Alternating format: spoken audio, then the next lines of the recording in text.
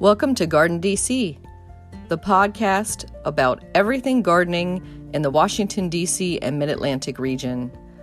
I'm your host, Kathy Jentz. I'm the editor of Washington Gardener magazine, and we're aimed at gardening enthusiasts, people who grow everything from edibles to ornamentals, natives to exotics. If it grows in our area, that's what we talk about.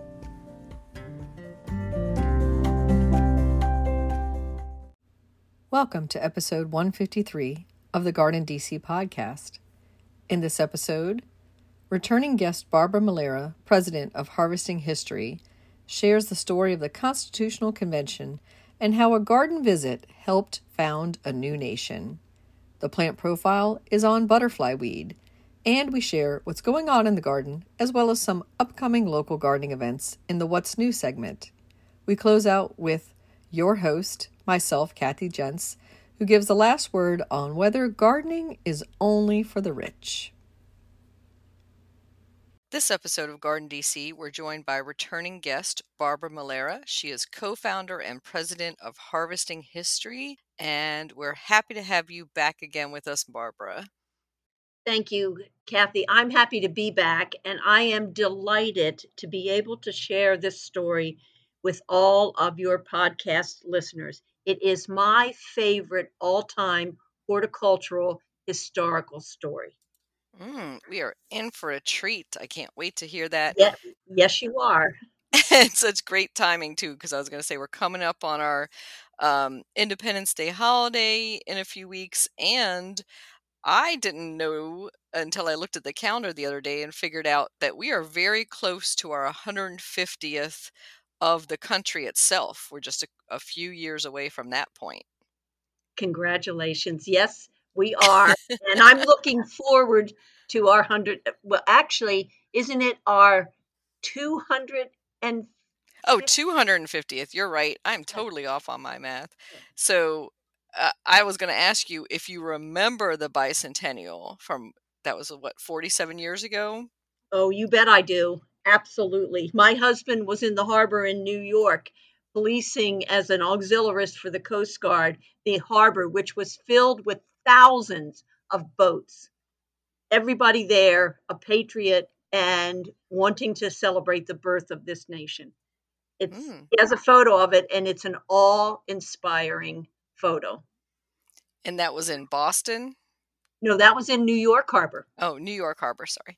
Yeah, and so I remember as a little, I guess, elementary schooler going down to the National Mall for the bicentennial for the fireworks and having to trudge with my, I guess, pillow and blanket in my hand. We must have walked a few miles from where we had to park to get down there. You bet. You bet. It was quite a day, quite a week, quite an event. Well executed and very memorable. Yeah, that is a day blazed in my memory, and I think that the 250th will probably be similar. I certainly hope so. And so we had you way back on episode 45. We were talking about seed starting tips. We also talked about the rumored seed industry seed shortage because that was back in February 2021. In the midst of the COVID pandemic, and people were freaking out about not getting seeds or the seed orders were delayed. So we had covered all that then, and that's a little bit over 2 years ago. So I wanted to ask, what has been happening in your business in the meantime?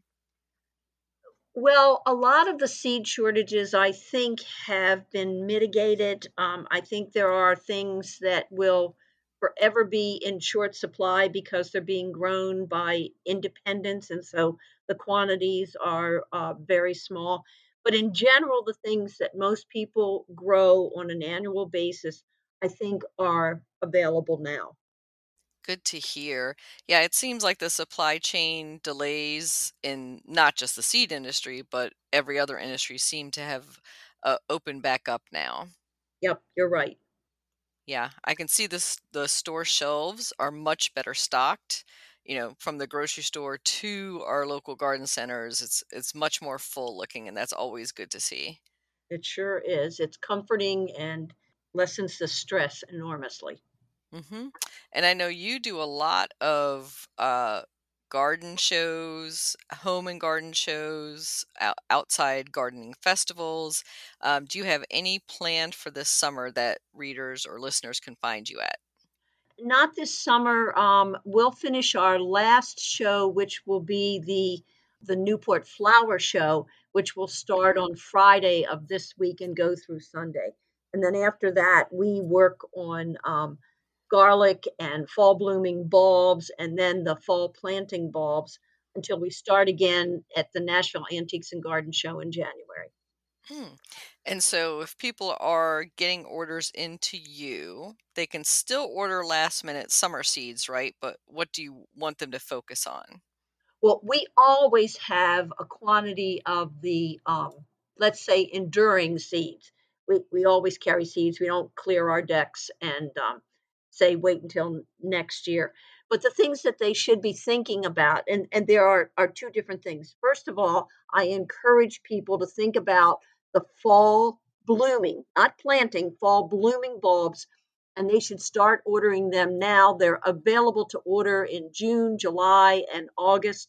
You plant them when you receive them in August. They will bloom end of September, early October, and they literally are nothing you've ever seen or experienced in the fall garden. It's worth every gardener's little bit of effort to plant some of those fall blooming bulbs. And they're crocuses, you know this, Kathy. They're Hmm. crocuses and they're colchicums that actually adorn the fall garden like nothing else, including chrysanthemums. There's nothing like these. You can only order them in June, July, and August because their shelf lives are very, very short, usually 2 to 2.5 weeks. So most garden centers do not carry them. You pretty much have to order them online. And then, as far as seeds, you want to think about starting beets, lettuce. You want to start fall peas. A lot of the root vegetables like turnips, as well as I just mentioned, beets. And even mid July, maybe some broccoli for the fall garden. All of those seeds can be planted sometime in July or August, and they'll yield you a mid to late fall crop. Very nice crop. Yeah, that's a great point because in the heat of the summer, none of us are thinking about planting bulbs in That's August right. to have our beautiful fall garden. But I am in love with especially the Sternbergia, the yellow, tall, thin crocus looking thing that's called the fall daffodil, but no relation at all to daffodils. But that's one of my favorites. And have you grown water lily crocus? Yes, that's so gorgeous, and, I was gonna say not inexpensive. It's a large bulb, almost as large as an amaryllis bulb. Right, right. Very true. But usually, from a single bulb in the first year, you get 2 to 3 flower spikes. So even though it's one bulb, you're not getting one. Usually, you're not getting Mhm, one flower spike. And as far as I'm concerned, water lily crocus is opulence personified. mhm. There's just nothing like it. Yeah, and I just love to buy 1 or 2 and put them on a, like, decorative plate or saucer in the Yep. window and just let them bloom and then plant them afterwards. Exactly. They're incredible because they grow at elevations of 3 to 5,000 feet, largely in places like the Caucasus Mountains in the Middle East. And they have adapted so well. They need to flower. So before they shoot roots out, they flower, and that allows them the whole entire variety to continue to exist because it flowers before it shoots roots. Mhm. Yeah, nature's so fascinating that way. It's got its energy stored in that bulb itself, so it doesn't even need that rooting or being planted in the ground or watering for that matter.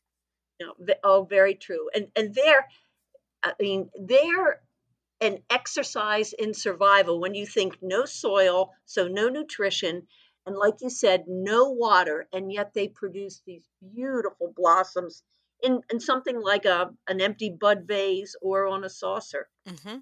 Amazing. Once again, you're in awe of nature. Yeah, I mean, if you wanna get them to do so again next year, of course, you will need to provide them with soil and nutrients and water, but yeah, that first, almost forced blooming, we could call it, is pretty cool to watch and something you could probably share with kids or grandkids. That would be a fun thing to do. It's a great learning experience, and it is true, if you put them in the ground after they've flowered, they'll flower for you again the following year and maybe even have multiplied gently, like maybe have doubled, Mhm. not necessarily so. But the great thing about them is that they're deer and critter resistant. It's not like you're planting a tulip and it's a war with the squirrels or the chipmunks. Hmm. Oh, I hadn't even realized that, so good to know that that's one of the more deer-resistant bulbs. It certainly is. Hmm. And anything else happening, as far as sales or anything for Harvesting History? We are doing unusually well. We've had sort of a heartwarming experience. Any of your listeners who have seen our videos will say, "Oh, for sure, she's got the worst YouTube videos on YouTube." But they are appealing to a broad audience that just wants the facts. Just give us the facts, ma'am. We don't care how you feel about putting your hands in the dirt. We just want to know how to do this in as quick a way as possible.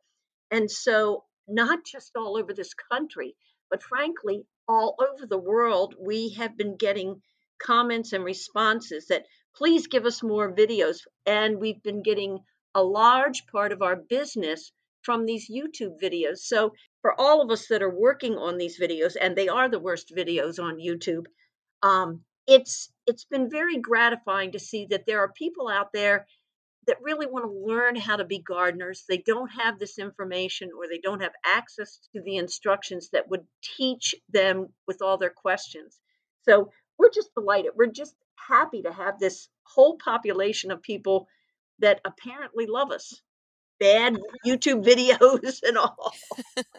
Yeah, there's something to be said with unpolished, just raw information that it doesn't have to be pretty, it just has to be full of wisdom.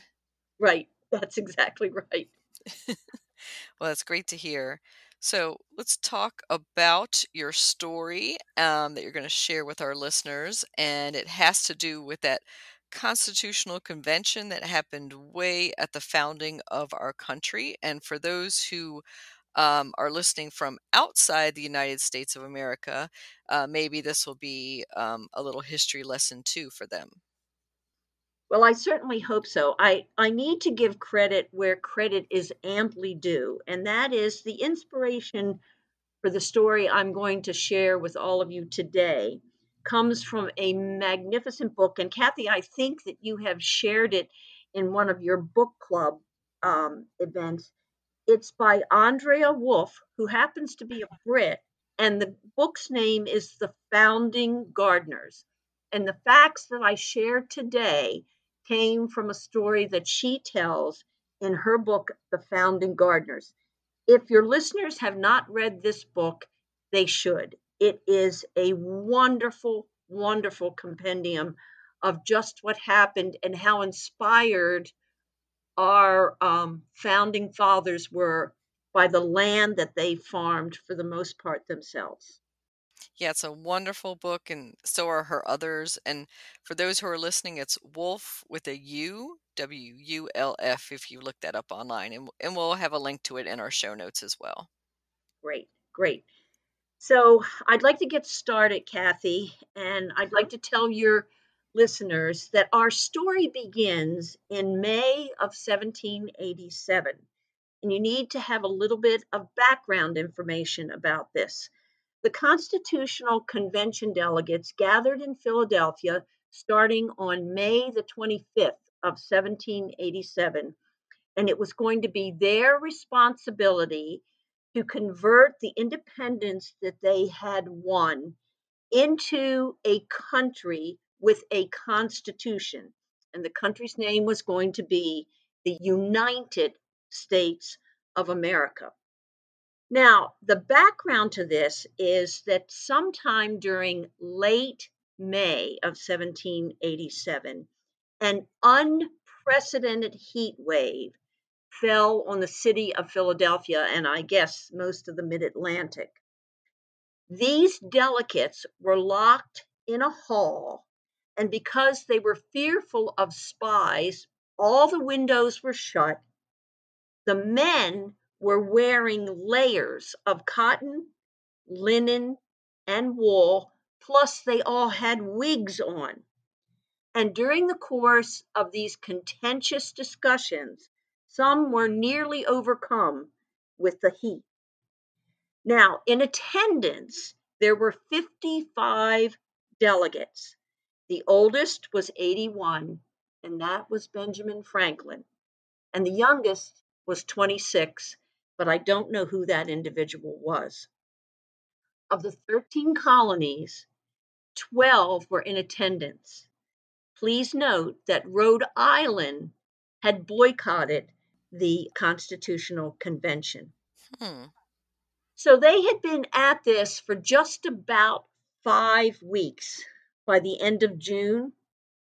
And the delegates, with fierce arguing, sometimes unpleasant words, we would be more graphic, but I'm not going to be in the course of this story. Those delegates had been able to agree on only one point. Your listeners, Kathy, all these 55 delegates had only been able to agree on one point after 5 weeks. Hmm. Sound familiar? Oh, yeah. Sounds very familiar to those inside the Beltway. Well, the government of the United States of America that they had agreed should have three branches. This was the point they all agreed upon. It should have an executive, a legislative, and a judicial branch.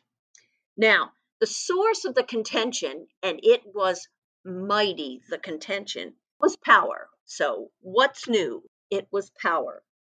The large states wanted power to be determined by population. The small states wanted each state to have equal power through one state, one vote. The fear by the small states, and it was a genuine and legitimate fear, was that in cases of decision making, the large states could always rule because if everything was done by population, the small states would never be able to grow to overcome the population issue.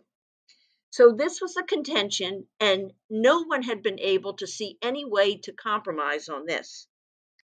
So on Thursday, July the 5th, and for your listeners, Kathy, this is a little bit of a complicated story, so I need for all of you to be with me. We're at Thursday, July the 5th, 1787.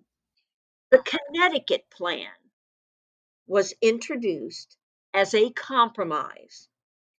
The Connecticut Plan said, okay, the legislative branch will have two houses, not one. It will have a House of Representatives where distribution of power would be apportioned by population, which means in the House of Representatives, the large states would have significant control because population in the House of Representatives would be the source of power. A Senate in the second house would be created where each state would have two votes. So the Senate worked in the favor of the small states. In this case, each state would have two votes, regardless of the number of people that the state held within its boundaries and represented. So the House of Representatives, the distribution of power would be apportioned by population, thus favoring the large states, and a Senate where each state would have two votes, and that favored the small states. That was the compromise. Well, we're at July the 5th now. The group agreed to argue the merits of the plan from July the 9th, which was a Monday, through July 13th, which was a Friday. And then they would gather on Monday, July the 16th, to vote. So think about this. They're going to argue in the heat, and this heat wave had not broken, in the heat of this horrendous heat wave for the 5 days of the week of July the 9th. And then they were going to vote on Monday, July the 16th. Hmm. Well, as it turns out, many of the delegates were staying at the same boarding house in Philadelphia. And at dinner, they had all gathered on Friday 13th. And one of the delegates said he was going to go to Bartram's Garden tomorrow morning. And would anyone like to join him? Well, it turns out that a number of the delegates, I believe it was 12 in total, said yes, they would like to go. It would be nice to get out of the city. And even though the heat wave was still prevailing, it would be nice to feel the breeze. Let me tell you a little bit about Bartram's Garden. Bartram's Garden had been founded by John Bartram, the father. He had at one time been the royal botanist to the King of England, but his passion was in understanding and promoting the flora of the United States. And he had a pretty active business. He actually created the first seed catalog in 1781.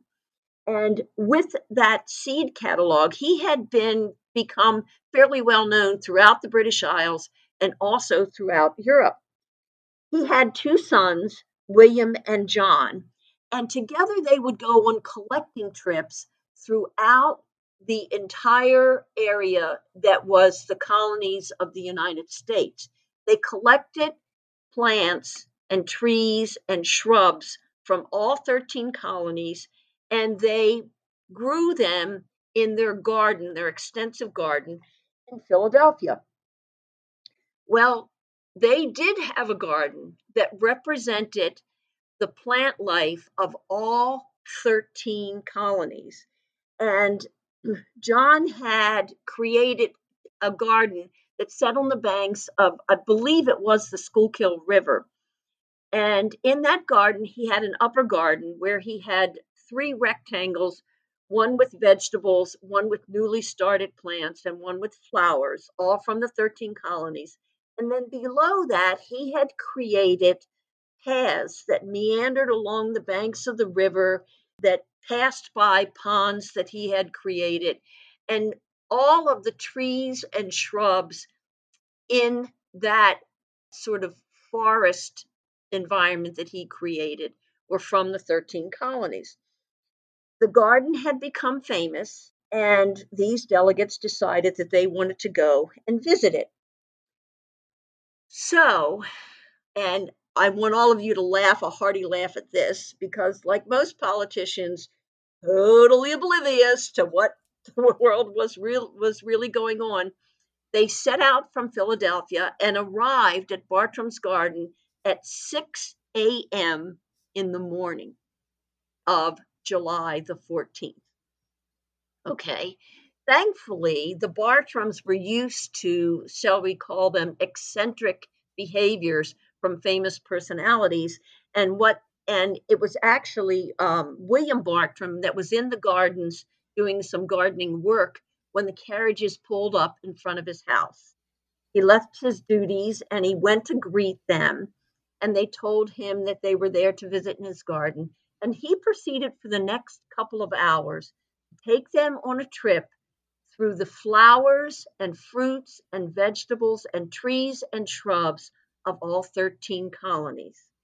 He showed them the upper beds first, and then he took them on a long strolling walk and showed them how the tall conifers and deciduous trees that were native to the Northeast protected the more fragile shrubs and plants that were native to the southern states. And he showed them how those shrubs and plants from the southern states protected the roots and bark of those northern conifers and tall deciduous trees. Hmm. he kept emphasizing to them over and over again that most of the plants that they had in this garden in Philadelphia could not survive except through the cooperation and support of their neighbors. So the northern trees couldn't survive without the southern shrubs, and the southern shrubs could not survive without the northern trees. And he, over the course of almost 6 hours, spent time with them, showing them what they had. And just as an aside, Kathy, there is a yellowwood tree in Bartram's garden. It's the oldest plant in the garden today. This yellowwood was a sapling that our founding fathers saw when they visited Bartram's garden.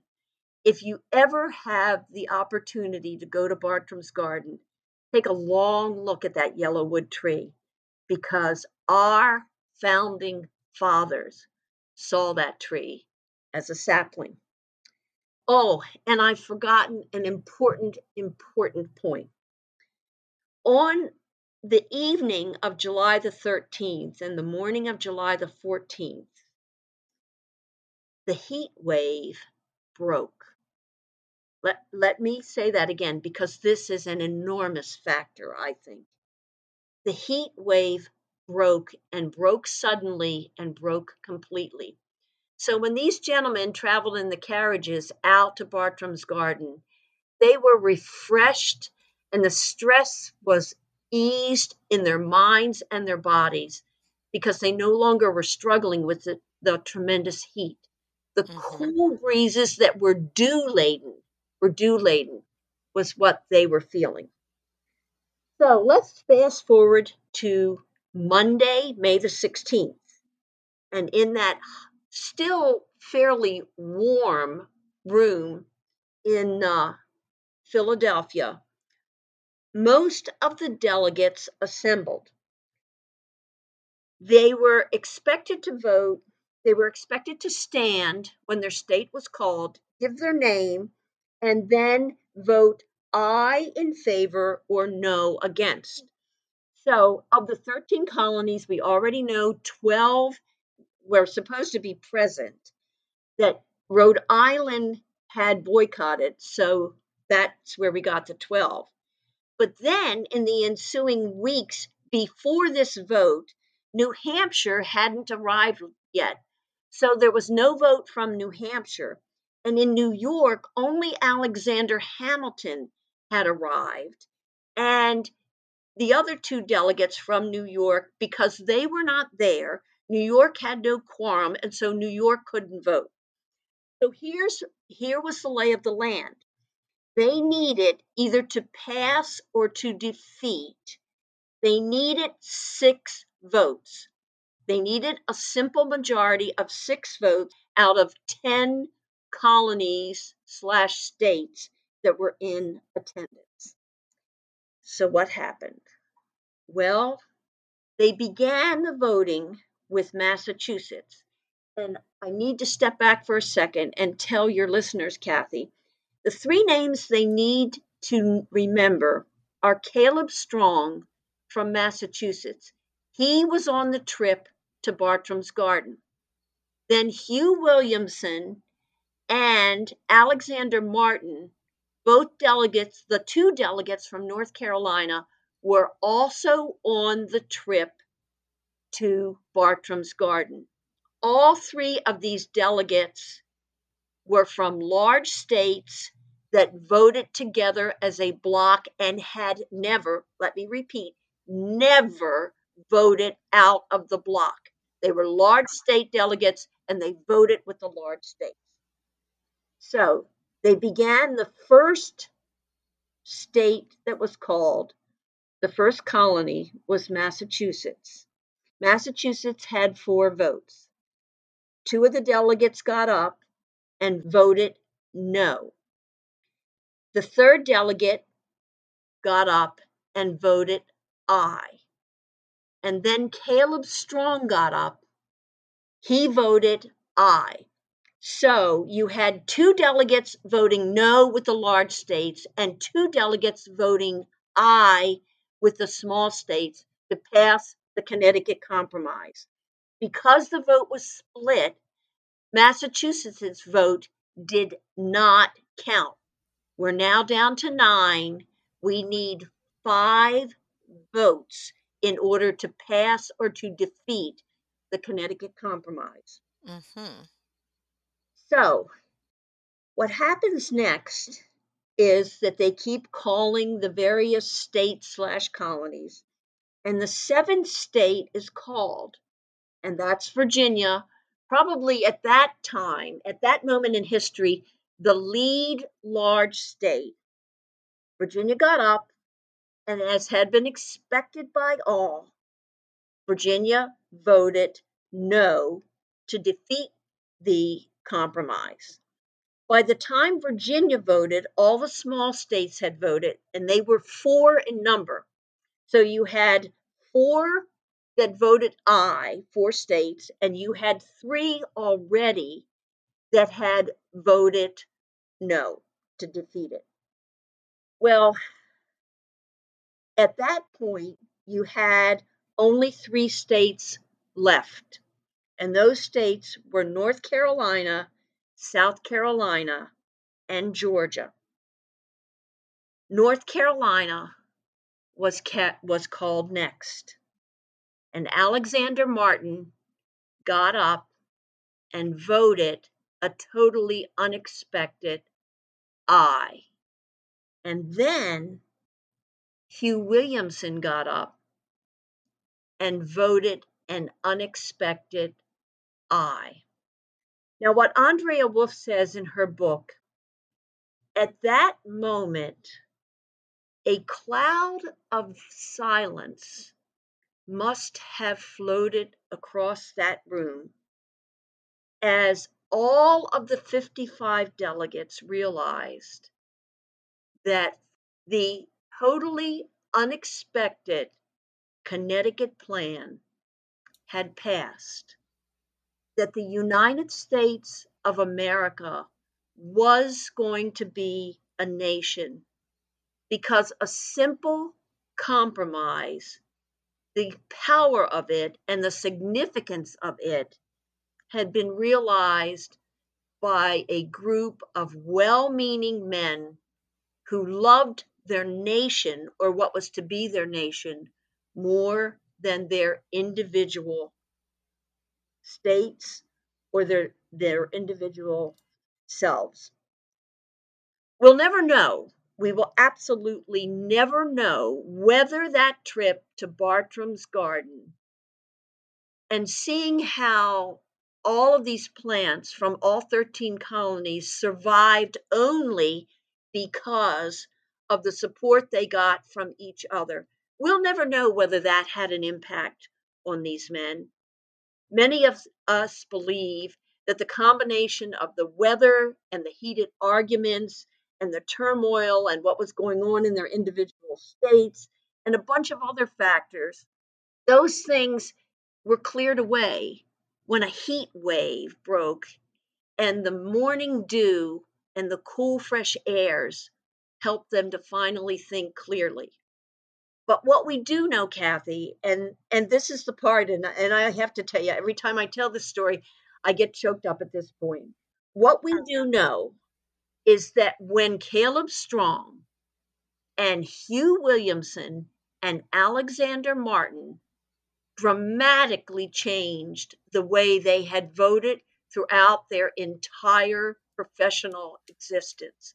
When these 3 men, who had all been to Bartram's Garden, when they changed their vote, they changed 13 quarreling, sometimes viciously quarreling colonies, soon to be states, into what we all know has become one great nation, the United States of America. What do you think, Kath? Lovely. And I do think, obviously, that that visit had a serious impact on those 3 minds. And, as you said, it could have been just the break from the routine and getting out to the garden, but of course, I think it gave them plenty of food for thought and then maybe a little bit of time to get to know each other better as well. I agree.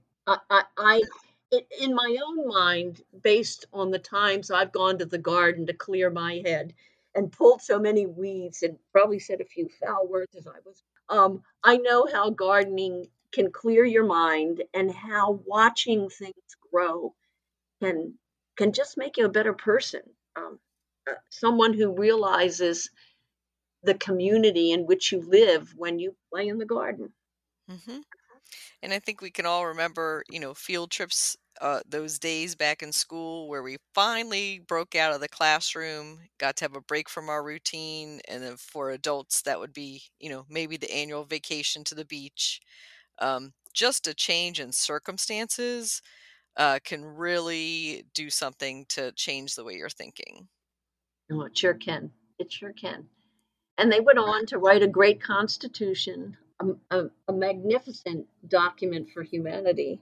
And we have, we still have a great country, even today with all of our challenges. hmm And I did have the privilege last summer of visiting Bartram's Garden myself, finally, after years of trying to every visit up to Philadelphia, trying to get over there. It's not the easiest place to access these days as far as getting there from the center city, especially if you're going by transit or something else like that. But it is free and open to the public. It is centered, right there on the river and just a gentle slope down to it. So that's a surprising location to me how close it was to the water. Yeah, it was to me too. What one thing that your listeners should know, it's just a little piece of trivia. One of the Bartram's is credited with having scientifically described many plants that we have in the country today. Not as many as Lewis and Clark, but certainly quite a few. One of the extraordinary things they discovered was in the magnolia family, and it is a, they named it after Ben Franklin. It's a Franklinia alatameja, hmm and we all know magnolias, they bloom in June or May. They're early bloomers for the most part. But the Franklinia alatameja, it blooms the week that the Constitutional Convention formed its compromise and was successful. And if you go that week, that those middle weeks of July, you will see it in that garden. The extraordinary thing is the Franklinia is only native to a tiny area in Georgia. I think it's no more than 2 acres that this hmm plant grows in. And to think that every year at the time that the Constitutional Convention compromise was met, that that plant marks that significant event by blooming. Hmm. I'm always been envious, Barbara, of when I see a Franklinia in a private garden. I've seen it in several public gardens. It's very similar in look to a Stewardia Yes. or a miniature white magnolia, if people can picture that in their head, maybe like a little dogwood tree that has small magnolia type blossoms is pretty much the size of the tree and the extent of the blooms. But yeah, it's no longer in the wild. It's only a cultivated plant, and it's known to be a very fickle plant, we'll call it, in the garden. So if you can get one, obtain one, and keep it alive, you're ahead of the game. And I would suggest that you're best trying to find the Franklinias in the Philadelphia area. I don't know if some things that are offered may appear to be Franklinias and possibly aren't, but I would feel very comfortable if you were looking for one to look in the Philadelphia area. What do you think about that, Kath? Yeah, I would say Mid Atlantic and Philadelphia area nurseries. Tree nurseries in particular and specialists would probably be the ones to go for, and then visit some at some of the local public gardens there, so you can see one in its growth habit and what it looks like and what you're looking for. And it does have a little bit of a scent to the bloom as well, which is always nice. And I'm going to say something a little cheeky, Barbara, Okay. and this is about our founding fathers. So, you can't, they didn't have potable water, unless you boiled it and drank it that way. And most of them were drinking, a glass of hard cider to start the day. And I can imagine in the heat, you're drinking more than a little, right? You absolutely were. I'll bet you they were drunk 3 sheets to the wind that night they agreed to go out. Yeah. So that's why I always think of that they always had like a low level buzz all the time. And probably a little bit more than that when it was very hot out. And with no air conditioning, imagine that. And again, didn't have bottles of water or water fountain there. You're just drinking what's available. And they couldn't take those wigs off, They had to keep the wigs on. I'm sure they took those overcoats off, but even with that, they and when you think by the time they got to vote on the 16th of July, that heat wave had been going for 8 weeks. Mm, yeah, I don't envy them, and I'm glad they got it done, and I'm sure they're glad to have gone back to their respective states after that to cool off. And in our last few minutes together, Barbara, I wanted to turn the subject back to you and harvesting history and ask how listeners could get in touch with you and to learn more. If they actually want to talk to a human being, and we encourage that at Harvesting History, you can always get us at the number is 410-627-6831. The website is harvesting-history.com. And the number to call if you've got questions or you need to discuss something is 410-627-6831. And we'll be happy to help you. We have decided as a strategy that we aren't interested in growing into a giant company. We have had so much pleasure in being a small company that has gotten to know our customers on a one-to-one basis. And that's part of the reward we've gained from having Harvesting History. I laugh, and it's with glee, at the customer communications we get. We sell a lot of citrus trees, for example. I have baby pictures from more lemons and more limes than you can ever imagine. with the comment, "My first lemon, my first lime." We love that. Yeah, that must be so rewarding. And I was going to ask you, and I don't think we talked about it the first time we had you on the podcast, but why did you call your company Harvesting History? Well, it's actually not a name that we thought up. We had a very dear man who was very interested in the work that we were doing. And one day he called and he said, "I have this great idea. I don't know whether you'd be interested. What if you called your company Harvesting History and you had a tagline that said, 'Seeding the Future'?" And I knew then that was perfect. That's what we do. We harvest what we know about the history of horticulture and agriculture, and we use that information to seed the future of what we hope are many, many gardeners. Excellent. And I know that your website has many of those stories related to the seeds and plants. And I thank you for sharing one of your favorite gardening stories with us on this episode. And I hope to have you back again, Barbara. I'd love to come back again, but most of all, I thank you, Kathy, for allowing me to share this story. It's one that I think every American should know. This episode is brought to you by Shopify. Whether you're selling a little or a lot, Shopify helps you do your thing, however you cha-ching. From the launch your online shop stage, all the way to the "we just hit 1 million orders" stage. No matter what stage you're in, Shopify's there to help you grow. Sign up for a $1 per month trial period at shopify.com/special offer, all lowercase. That's shopify.com/special offer.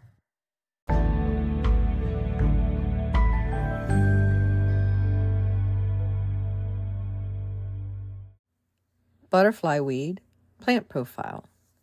Butterfly weed, Asclepias tuberosa, is a perennial plant that is native to much of the eastern and southern United States.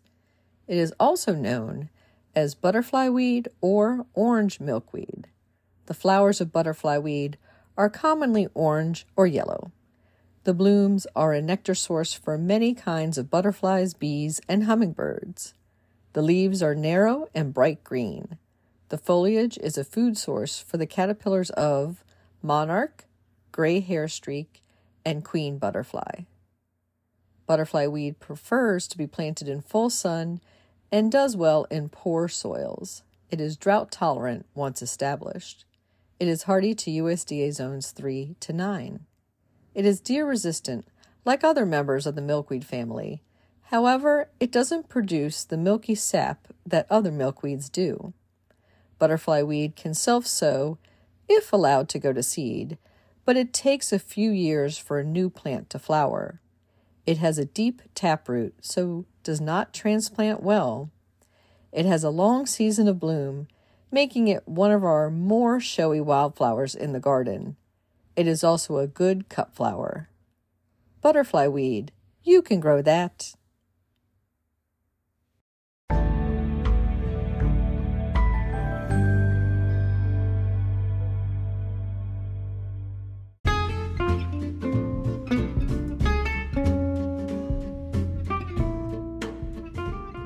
What's new this week? Well, we finally got some good rain, and such a relief to have it. Blooming in my garden is a beautiful Stewartia tree. Over at the community garden plot, the zinnia seedlings are up, and the borage is blooming over there too. Our June 2023 issue of Washington Gardener has been posted, and that includes articles on celosia, spring ephemerals in the summer garden. The owner of Chateau Coco, Darylyn Strother, is profiled. We talk all about growing pole beans, the ethics of using ladybugs as pest control, a visit to the Three Sisters Gardens in Greenbelt, Maryland, diagnosing plant diseases, and much more.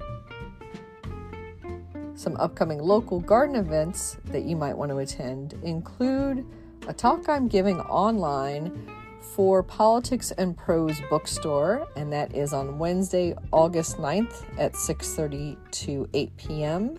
Eastern Time, and you can sign up for that at politics-prose.com/classes. And that's all about ground covers and my new book, Ground Cover Revolution. Also want you to save the date for Saturday, August 26th from 10 a.m. to 12 noon at the Silver Spring Farmers Market in Silver Spring, Maryland. Washington Gardener Magazine is bringing back our annual tomato taste that was on pause throughout COVID. And so we're happy to be back in person and be able to taste the various tomato varieties at the market, collect those votes, and announce the winning tomatoes. And we'll have some prizes and other surprises to give away. So hope you can join us for that. That is free and open to the public again on Saturday, August 26th. Happy gardening!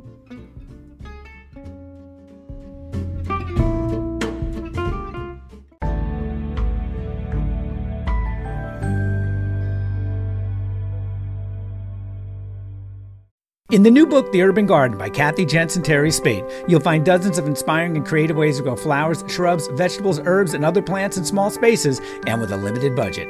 Whether you want to grow on a balcony, rooftop, front stoop, or a tiny urban patio, turn your growing dreams into reality and build a gorgeous and unique garden that showcases your personal style while still being functional and productive. With the ingenious ideas and resourceful tactics found here, you'll be maximizing yields and beauty from every square inch of your space while also making a lush outdoor living area you'll crave spending time in. Whether you're growing edible plants or beautiful flowers, the 101 amazing growing ideas found in the Urban Garden will turn your tiny urban yard into a treasure trove of green you'll be proud to share with family and friends. Buy your copy today at your local retail bookseller or order it online now at Amazon.com or bookshop.org.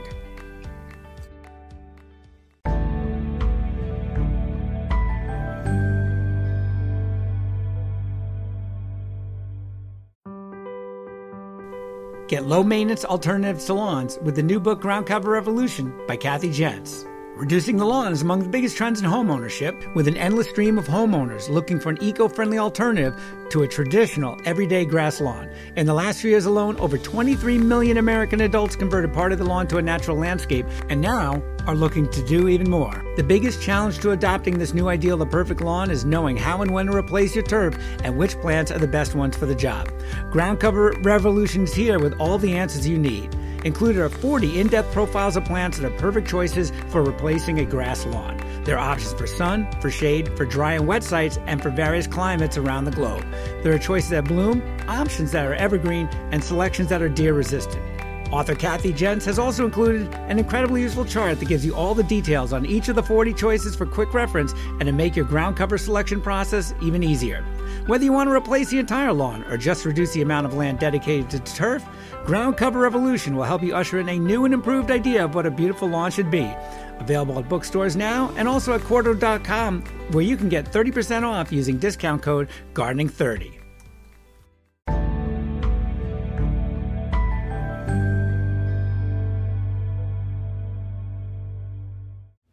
This is Kathy Jentz, editor of Washington Gardener magazine and host of the Garden DC podcast. I'm sharing my last word on, is gardening only for the rich? I've been engaged in several conversations, both online and off, over the last few months about barriers to gardening and how it is seen as being a rich person's hobby or pastime. This came as quite a shock to me because for years I have felt the undercurrent of judgment that comes from gardening as something that was looked down on as somehow lower class and a task you hired others to do. So, which is it? Well, it's neither. Yes, it's a privilege to have access to your own land and the free time to nurture plants in it, but it is certainly not something out of reach of even those at the lowest rungs of the economic scale. In the recent book, The Urban Garden, which I co-wrote with Terry Spate, we take great pains to describe how gardening is accessible to all income levels, ages, classes, and ethnic groups. We describe how growing spaces can be carved out of even the tiniest city lot, balcony, or rooftop. The land you garden on need not be your own. It can be rented or bartered for. It can be a public garden where you volunteer. It can be at a school or workspace. Like any hobby, gardening can get pricey if you let it. You can certainly rack up credit card debt buying the latest rare houseplant or fancy gadgets, but you don't need those. You can garden with just a trowel, cloth gloves, and a pack of seeds from the dollar store. My personal take is that gardening is a wide world of types and levels of investment and interests, from the DIY hands-in-the-dirt folks to those with point and have plant staff and designer budgets. I'm not going to judge others and hope that others reserve their judgment as well. And that's the last word on Is Gardening Only for the Rich? By Kathy Jentz.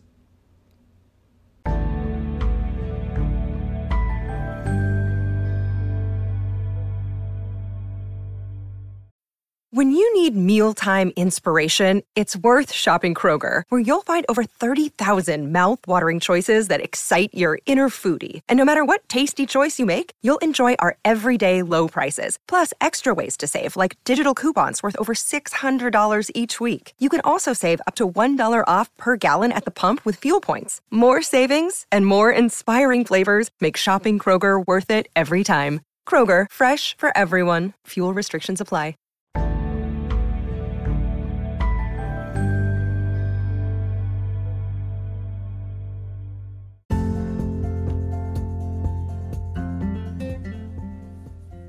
Thank you for listening to Garden DC.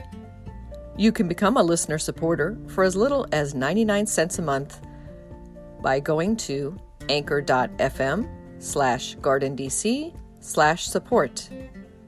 Another way to support this podcast is to subscribe to our monthly digital publication, Washington Gardener Magazine.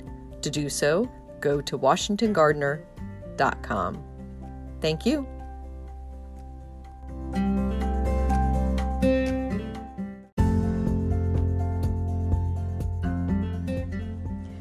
You can find Washington Gardener online at WashingtonGardener.com, on Twitter at WDC Gardener, on Instagram at WDC Gardener, and on Facebook.com at Washington Gardener Magazine.